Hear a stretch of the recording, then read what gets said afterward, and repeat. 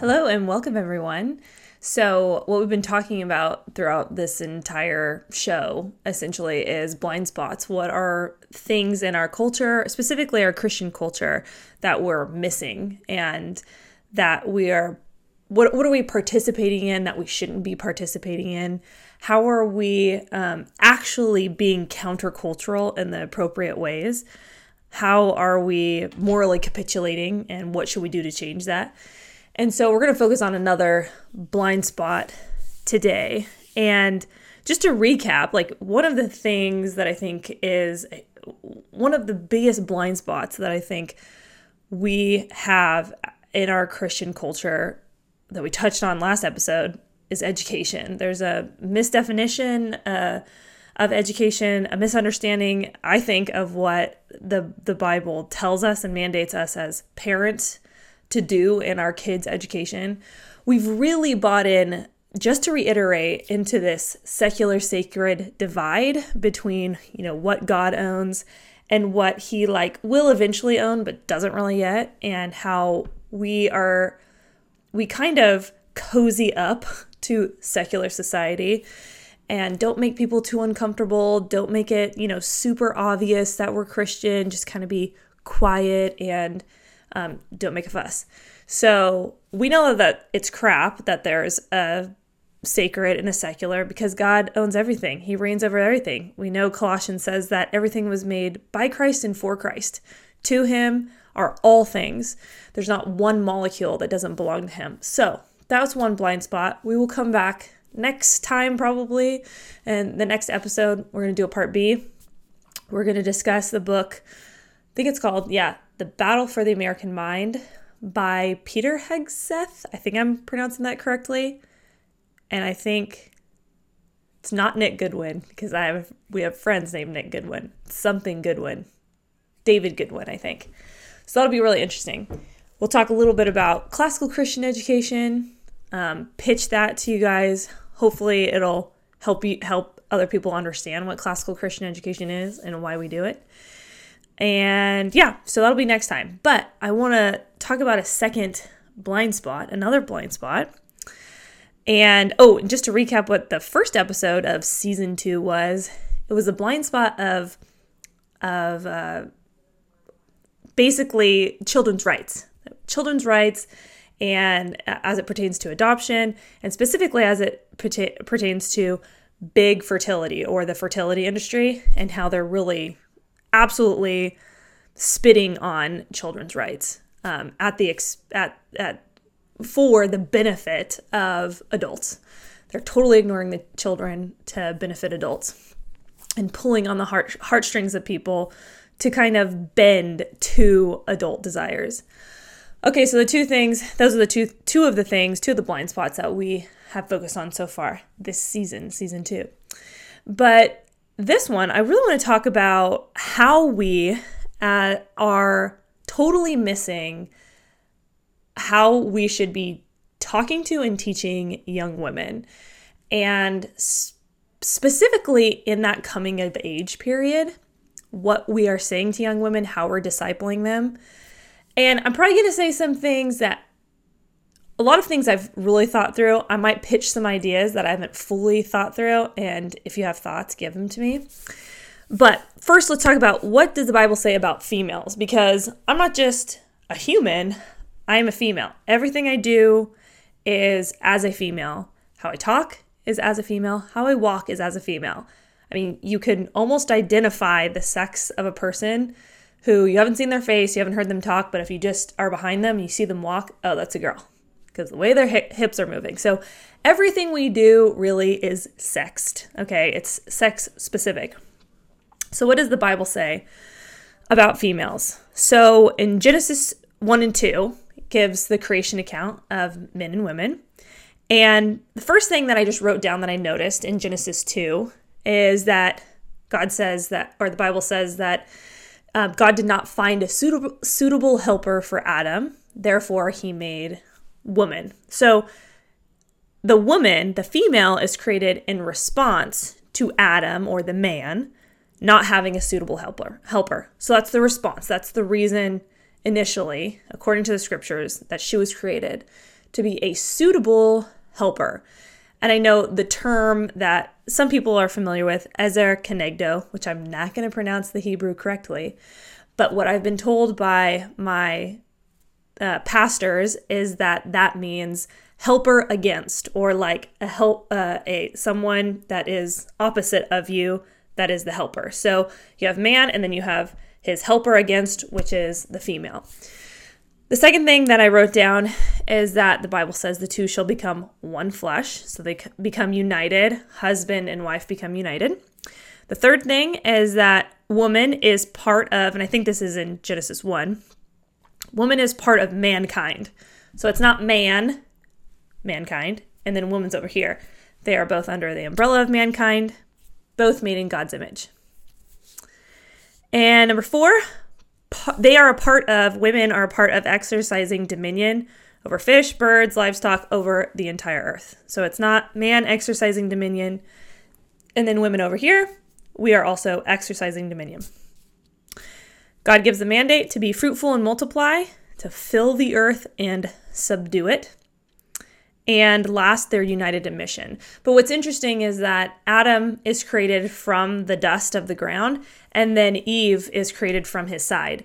So you kind of see this orientation that man is oriented to the earth, and woman is oriented toward man. So she's helping in accomplish the mission that was given to man. So she is helping in that mission. But they're united in mission. Okay, so kind of with that groundwork or foundation, what is the blind spot? So go with me back to when I was 18, 19, 20, something. I was in college. And I had just started being like formally discipled for the first time.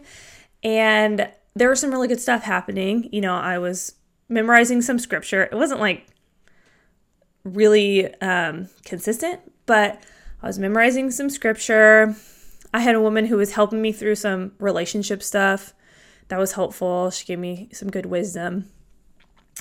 But because I'm at a university, a big university, most things are focused on, you know, my classes and what job I'm looking for, you know. And then the relational aspect was like, yeah, I want to get married, because most people want to get married. And so I was kind of like caught up in, you know, dating and who am I going to marry and who do I love and, you know, all this stuff. And not that that's unimportant, but I just had a very bad understanding of it at the time. Okay, so what was missing? Well, if you read Titus 2, and I might as well just pull it up.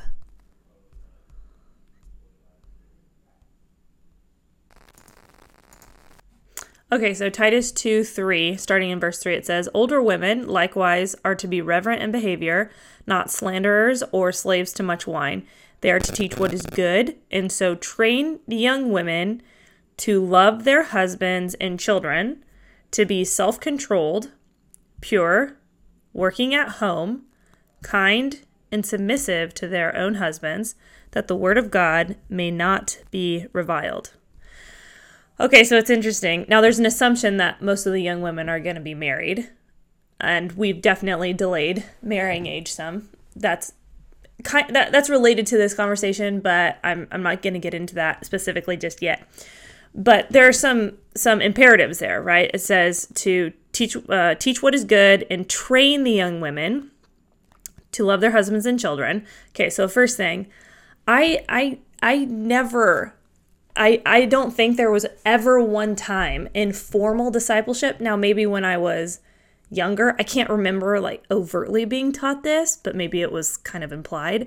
But I don't remember at all being trained or talked to about what it looks like to love my future husband.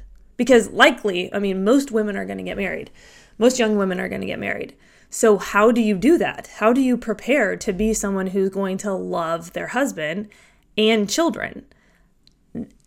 Really never was I talked to about that. So you could argue, well, they don't really know if you're going to get married or not.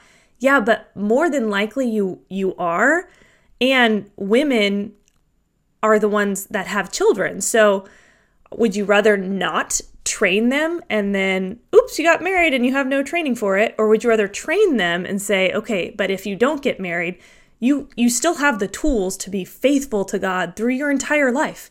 You might not physically bear a child, but you could still have spiritual children, and this is how you care for them. So you can still train a young woman to love their spouse and love their children. And if they don't end up getting married and physically having children, they can still learn the tools of what it means to be faithful in all aspects of their life, unmarried or married. So it doesn't make sense why we're not actually discipling young women in how to be wives and mothers. Okay. Other thing, be self-controlled, pure, working at home. Yeah, I know it's going to make a lot of people's heads spin, but how much was I trained, or anyone listening to this, trained by an older woman, besides maybe your mom, which is obviously what I would argue the most important, that your mom's doing that. But a lot of moms are also not doing that. And if you move out of your parents' house, which could be another issue, but if you move out of your parents' house and are, let's say, being discipled or mentored by somebody else, and they're not teaching those things, then they're not actually following through with what Titus 2 says. Are we being brought up and trained how to be workers at home, how to work at home, how to manage, how to be the managers of the household, which is another passage, but I think it's oikos despot, a house manager, how to manage the things at home. And don't misunderstand me here. I'm not saying worker at home like you have a full-time, never leave the home job, but that your orientation is toward the home. Like all the things that you're really doing are pointed to the flourishing of your home. And if you're a manager of the home, then that's your priority, to make the home flourish, not make a business flourish, not make a different school or something that doesn't pertain to your mission flourish, not to make a media company primarily flourish. And again, I'm not saying that you can't take part in those, but if they are actually taking us away from being oriented to the home, then are we being workers at home? Are we being trained and being faithful to being a home manager and oikos despot? Okay, so the older women are also supposed to teach the younger women how to be kind and submissive to their own husbands. Another thing that probably ticks people off. Are we being trained? Are we being mentored and discipled on how to submit to our husbands properly, like in a godly way? To not try to rule over them, to not try to rule the household, to not try to, because I'm a manager at home, I get to choose everything that happens in my house. I get to choose the house that we live in, the number of rooms, when everybody goes to bed, I rule everything. Okay, no, how do we submit and still be managers at home?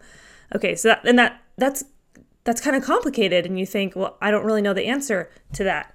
That's why we should be mentored by older women how to do that. That's why older women should be mentoring younger women how to do that. And even how to submit to a non-believing husband, an unbelieving husband. I've had, some women, friends of mine, that are married to unbelieving spouses, and they're like, what do I do? And I think to myself, I'm definitely not in a position. I can tell you what God's word says, but from experience, I can't tell you much. Like, I need older women to come alongside us and say, hey, been there, or I've had friends in that situation, 20, 30 years ago, and this is how we do it.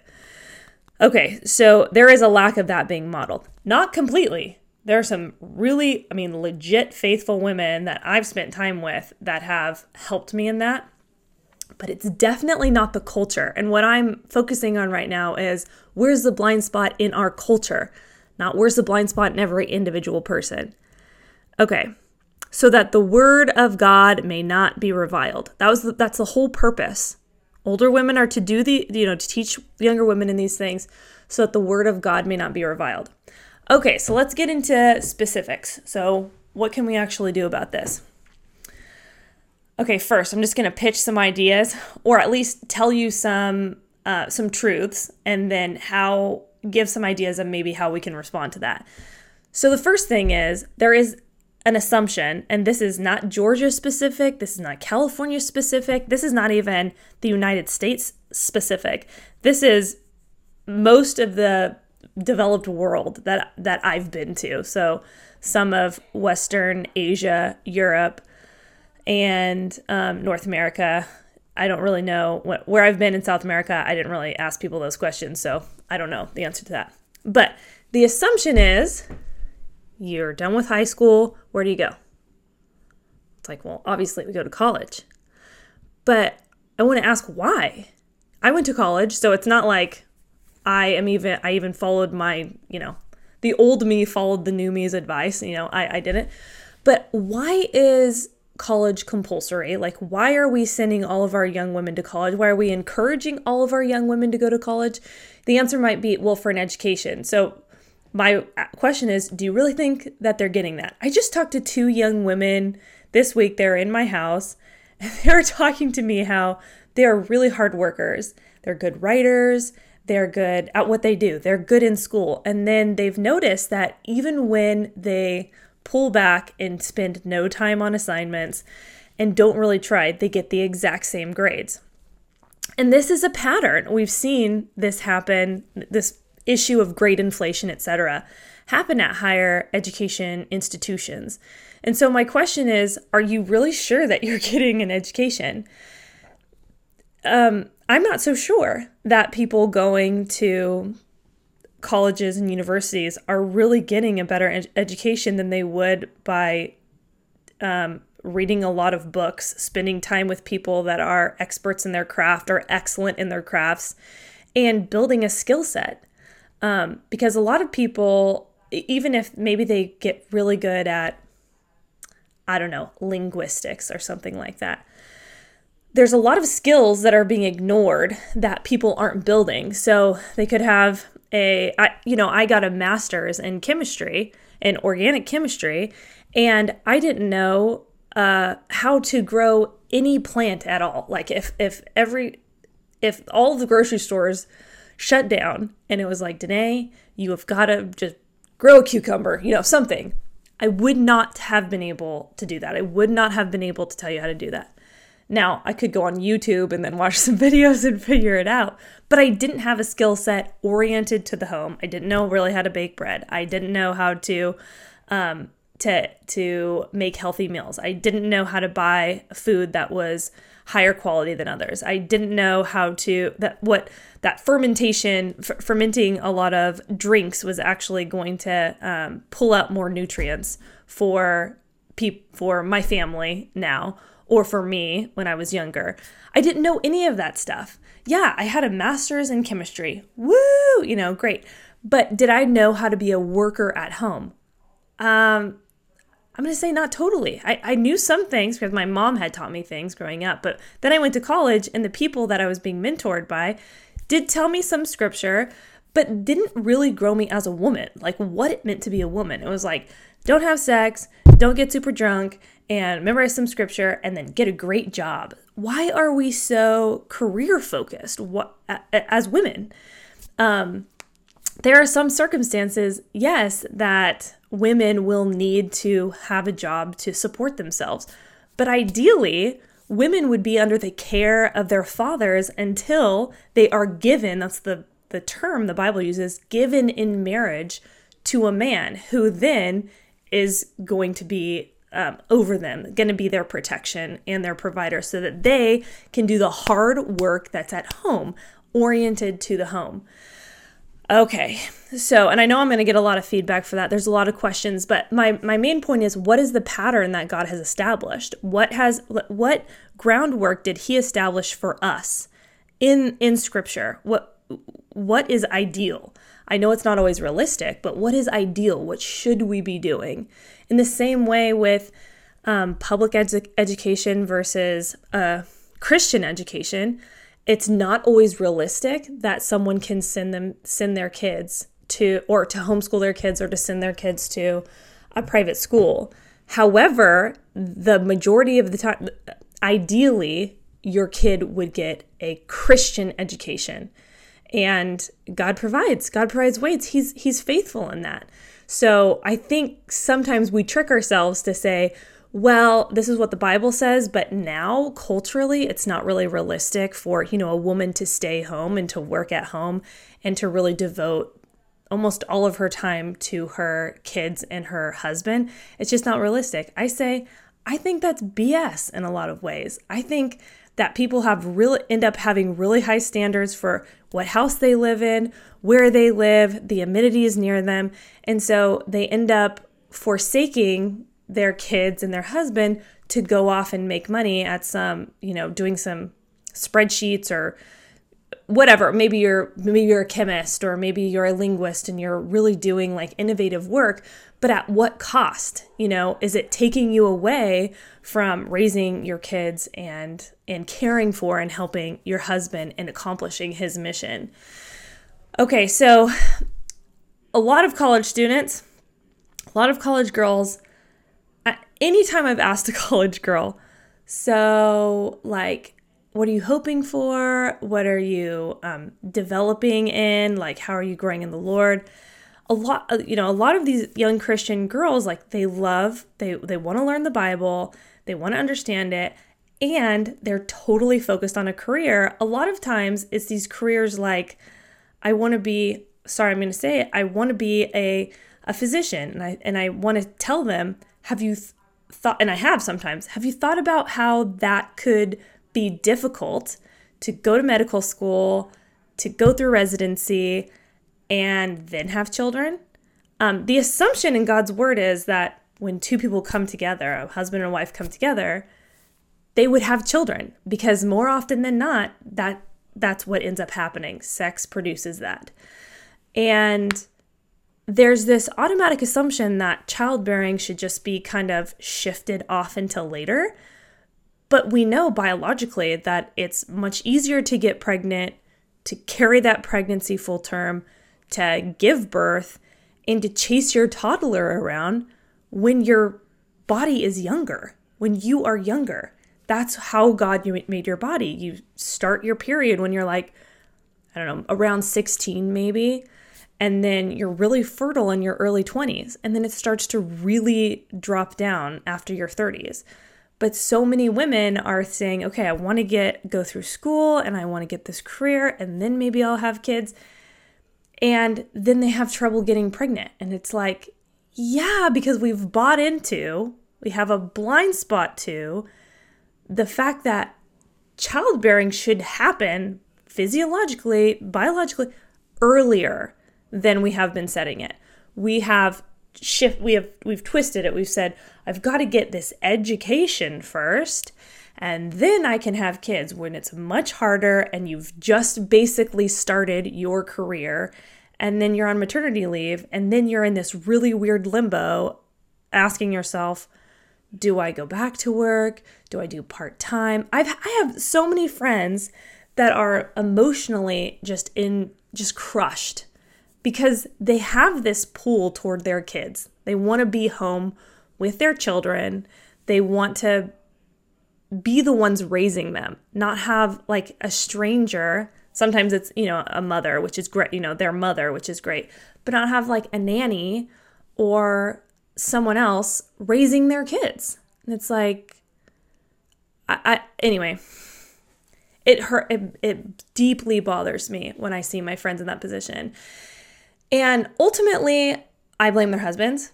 I do. I blame the husbands because they should be the one that are protecting their wives and saying, I got this. You do what I know you can do and you will do the best at home.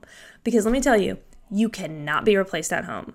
You can be replaced in the workplace. Someone can do that job. And in 10 years, they will forget about you, but your kid won't. Your kid will never forget about you. One of my friends told me this story. She was working until she had full-time as a teacher until she had her third kid.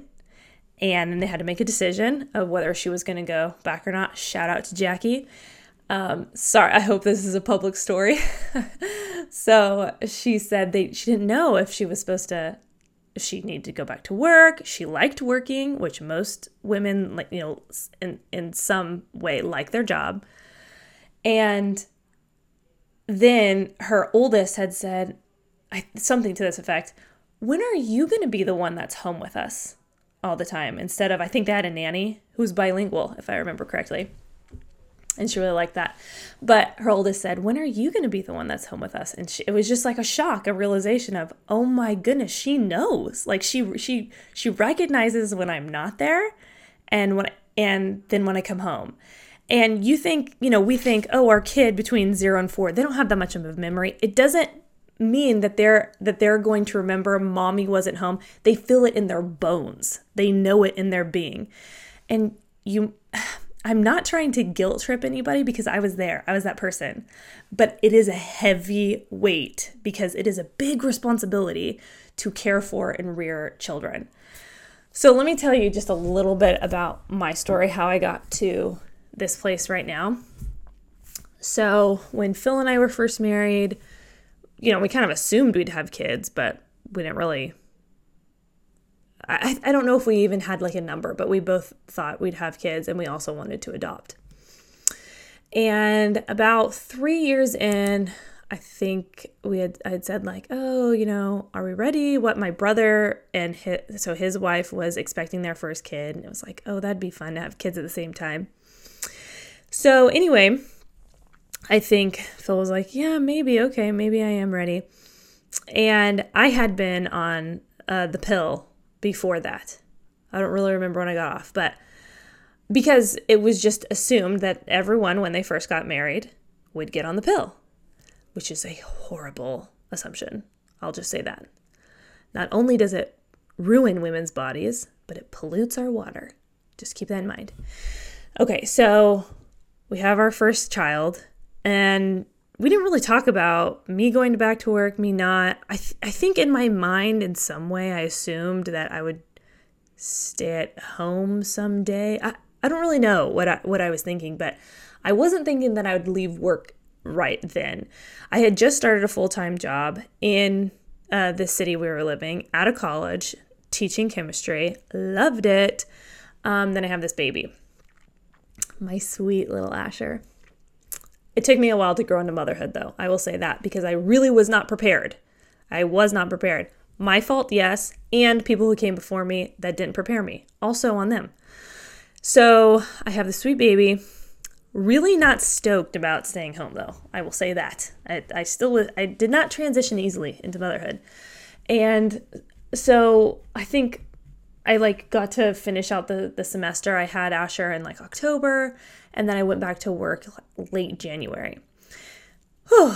And it was such a switch, because at the time I left, my mom came one day, drove all the 2.5 hours just to come and care for little Asher, which is amazing. And then I think I took him to our sweet friend Lori's house. At the time, we didn't know her. She was just our care provider, a nanny, basically. And it was so weird, because I felt like I just wanted to detach, okay, go back to work. I just want to be back at work. I didn't really have this desire to be at home very much. And I almost kind of felt, and I'm regretful of saying this, but I almost felt like the whole motherhood thing kind of got in the way. I repent and reject that idea again and again and again. And God has forgiven me for that. But that's how I felt, because I had this conflict, and I wanted to still be in the classroom and teach and all of that. And while you're going back to school, if you're still breastfeeding, you have to pump. And that is an unnatural process, okay? It just is. To pump breast milk and then give it to your baby and assume it's the same thing as nursing them is just a flaw. It's not the same thing. They're nutritionally mostly getting the same thing. Your milk does change depending on what time of day, how your baby, your baby's interacting with your body and telling your body when it's nursing, what it needs. And when your baby's not the one nursing, your body doesn't know as much what to give your baby. So, you can pump. It's much better, obviously, if you can, than giving formula. But it's still not the same because your child is forming a connection with you through the nursing process. They are feeling cared for. They are feeling safe. They are establishing a baseline for what it means to be loved. And when you detach your baby from your body and then substitute it for a bottle, because you got to go at work, it's not the same. You are not giving your full mother self to your child. You are separating, you're kind of dividing what it means to be a mother. A mother is giving breast milk. No, a mother is bringing your child into your arms, near your breast, and giving them safety and care and warmth. They can hear your heartbeat. Obviously, you can tell that I've completely softened over 3 kids. I've been dramatically changed. The Lord has dramatically changed me. I used to just loathe nursing, loathe breastfeeding, and I felt like violated. And it was it was part of the sin that God was just cleansing from me. And now my babies, I still want to just keep them next to my chest. So anyway, if you are in a situation where you're working, I had gotten my master's a year before. And at that time, you're 25, 26 maybe. And you're like, now I get to start my career. Now, if you're going to be a physician, you're going to be even older than that. And if you're going to specialize, you're going to be even older than that. And so when do you have kids? Oh, once you're in your first year of your career. And then do you pull out at that point and say, okay, I'm going to stay home now after spending hundreds of thousands of dollars on undergrad and grad school just to work for a year and then you stay home? Or are you going to say, well, I've spent hundreds of thousands of dollars to go to school, so it doesn't really make sense for me to stay home now. So they'll just go to daycare and then I'll work, and then I'll work for a few years and then they'll go into school. So no big deal. And that's the other problem with public school. You just assume we send our kids off, or even private school, send our kids off, then we get to do what we want to do, which is also not in line with raising our kids in the fear and admonition of the Lord. Okay, so back to my story. Women, we spiderweb, right, all these thoughts, and then we come back to the original intent of what we're saying. So here I am, back to the middle of the spiderweb. So I went back to work.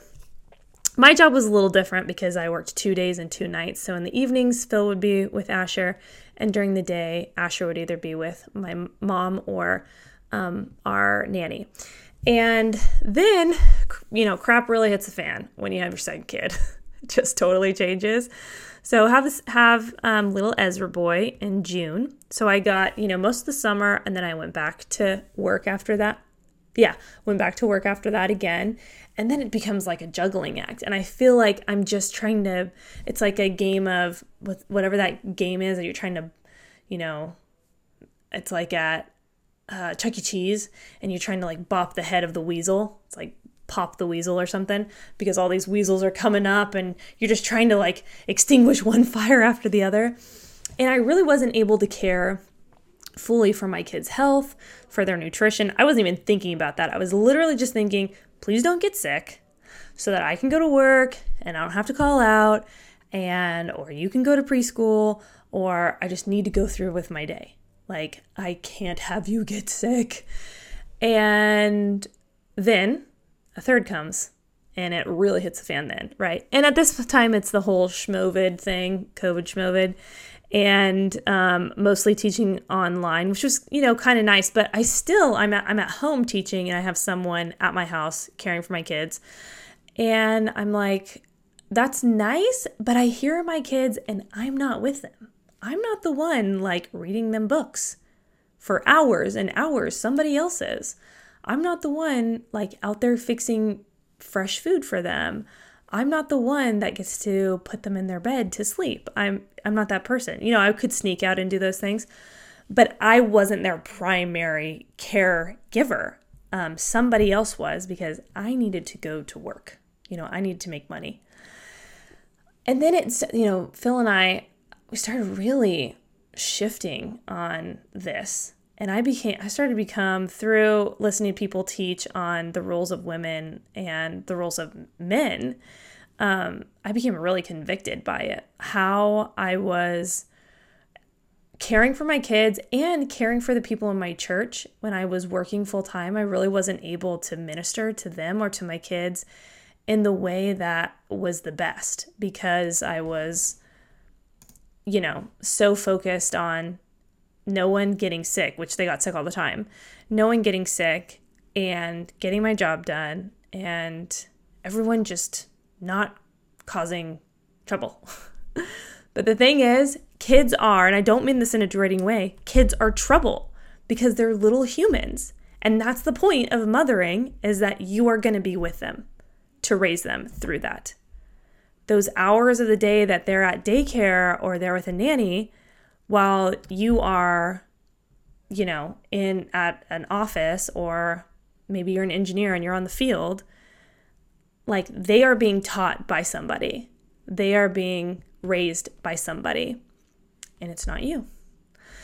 So, and I am just making a distinction between mothering and fathering. It's not parenting. Mothers have a particular role and fathers have a particular role. Now, who's responsible for that falling through the cracks? Who's responsible for the fact that I wasn't mothering? Now, it's my fault that I wasn't home, but it's ultimately Phil's responsibility to care for our family.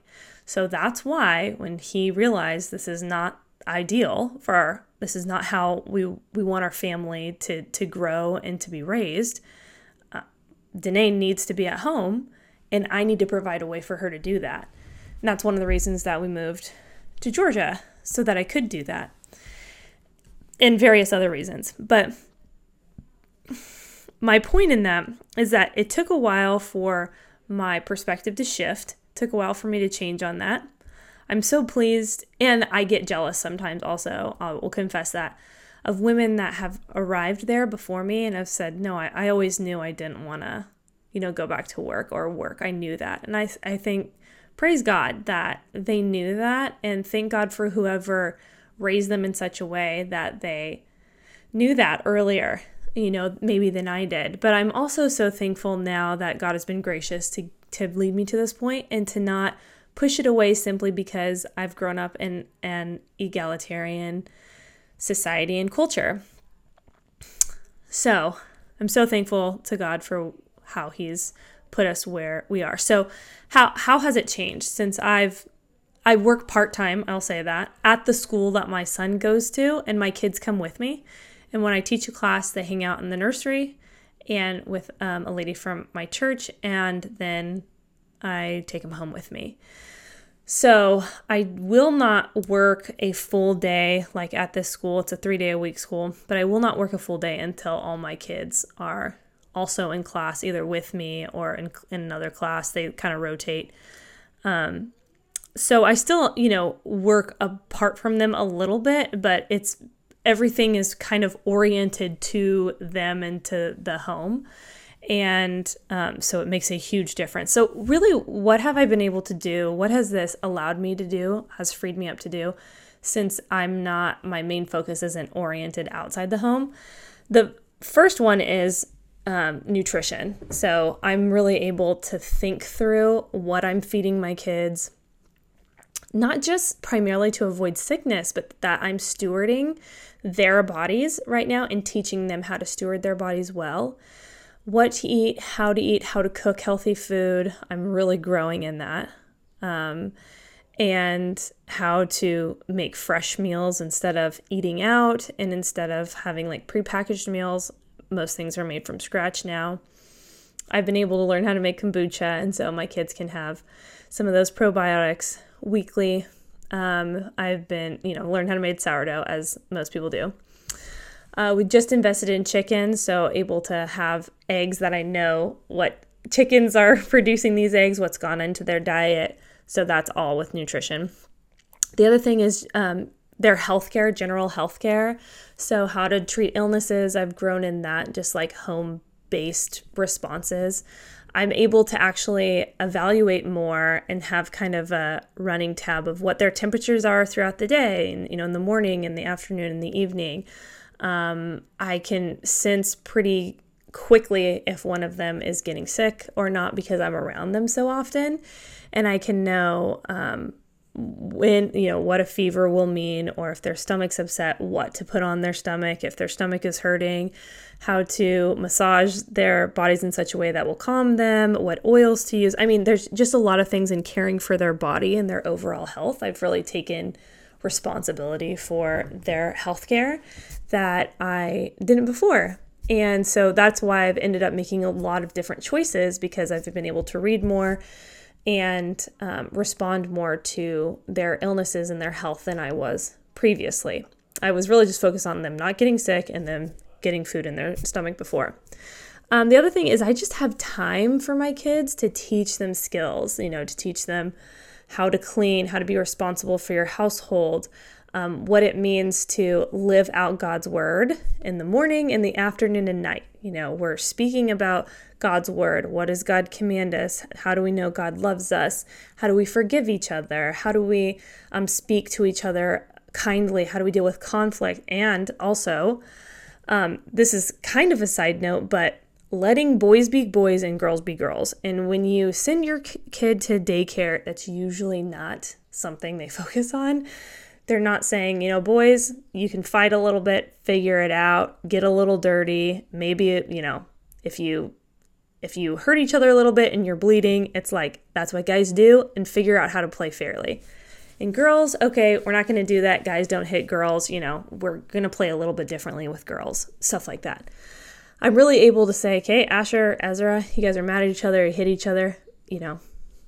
How do you appropriately argue and fight with your brother? How do we do that? I do want you to be violent against bad things. I do want to raise boys that are going to be violent against bad people and bad things and bad ideas. And I don't want to make them into little girls. And that's a lot of what our society does, is make guys into little girls. So I'm really able to tailor and focus on the needs of my kids specifically. And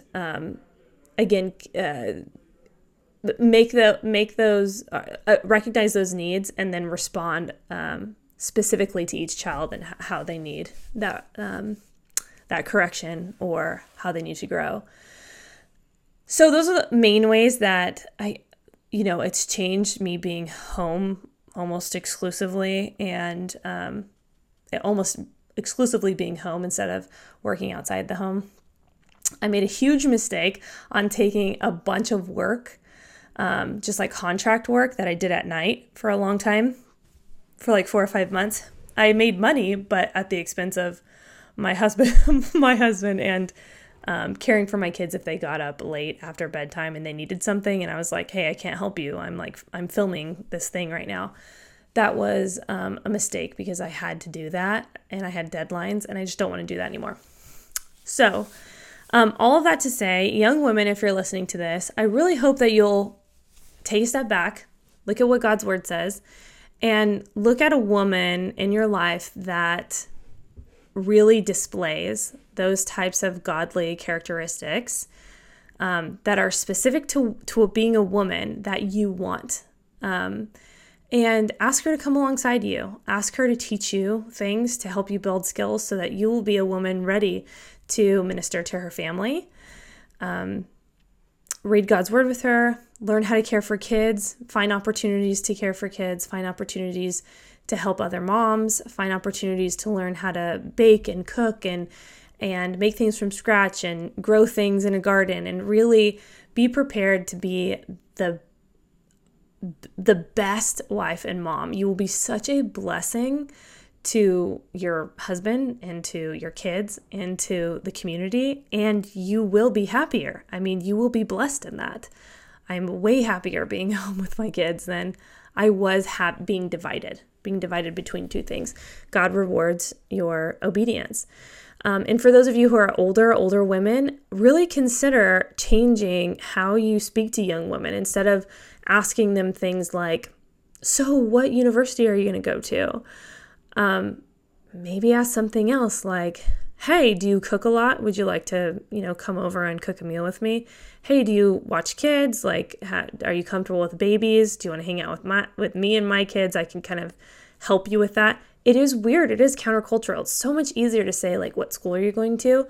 But if I've learned anything in the last few months, I don't want to respond and acquiesce to where the culture is going. I want to always be reforming. I want us, our Christian community, to always be reforming, to always going back to God's word, to always be obedient, being obedient to that. And if you have thoughts, questions, send them to me. Obviously, I have people that like to rebut, so open to you. Besides that, blessings to everyone, and I'll see you next time.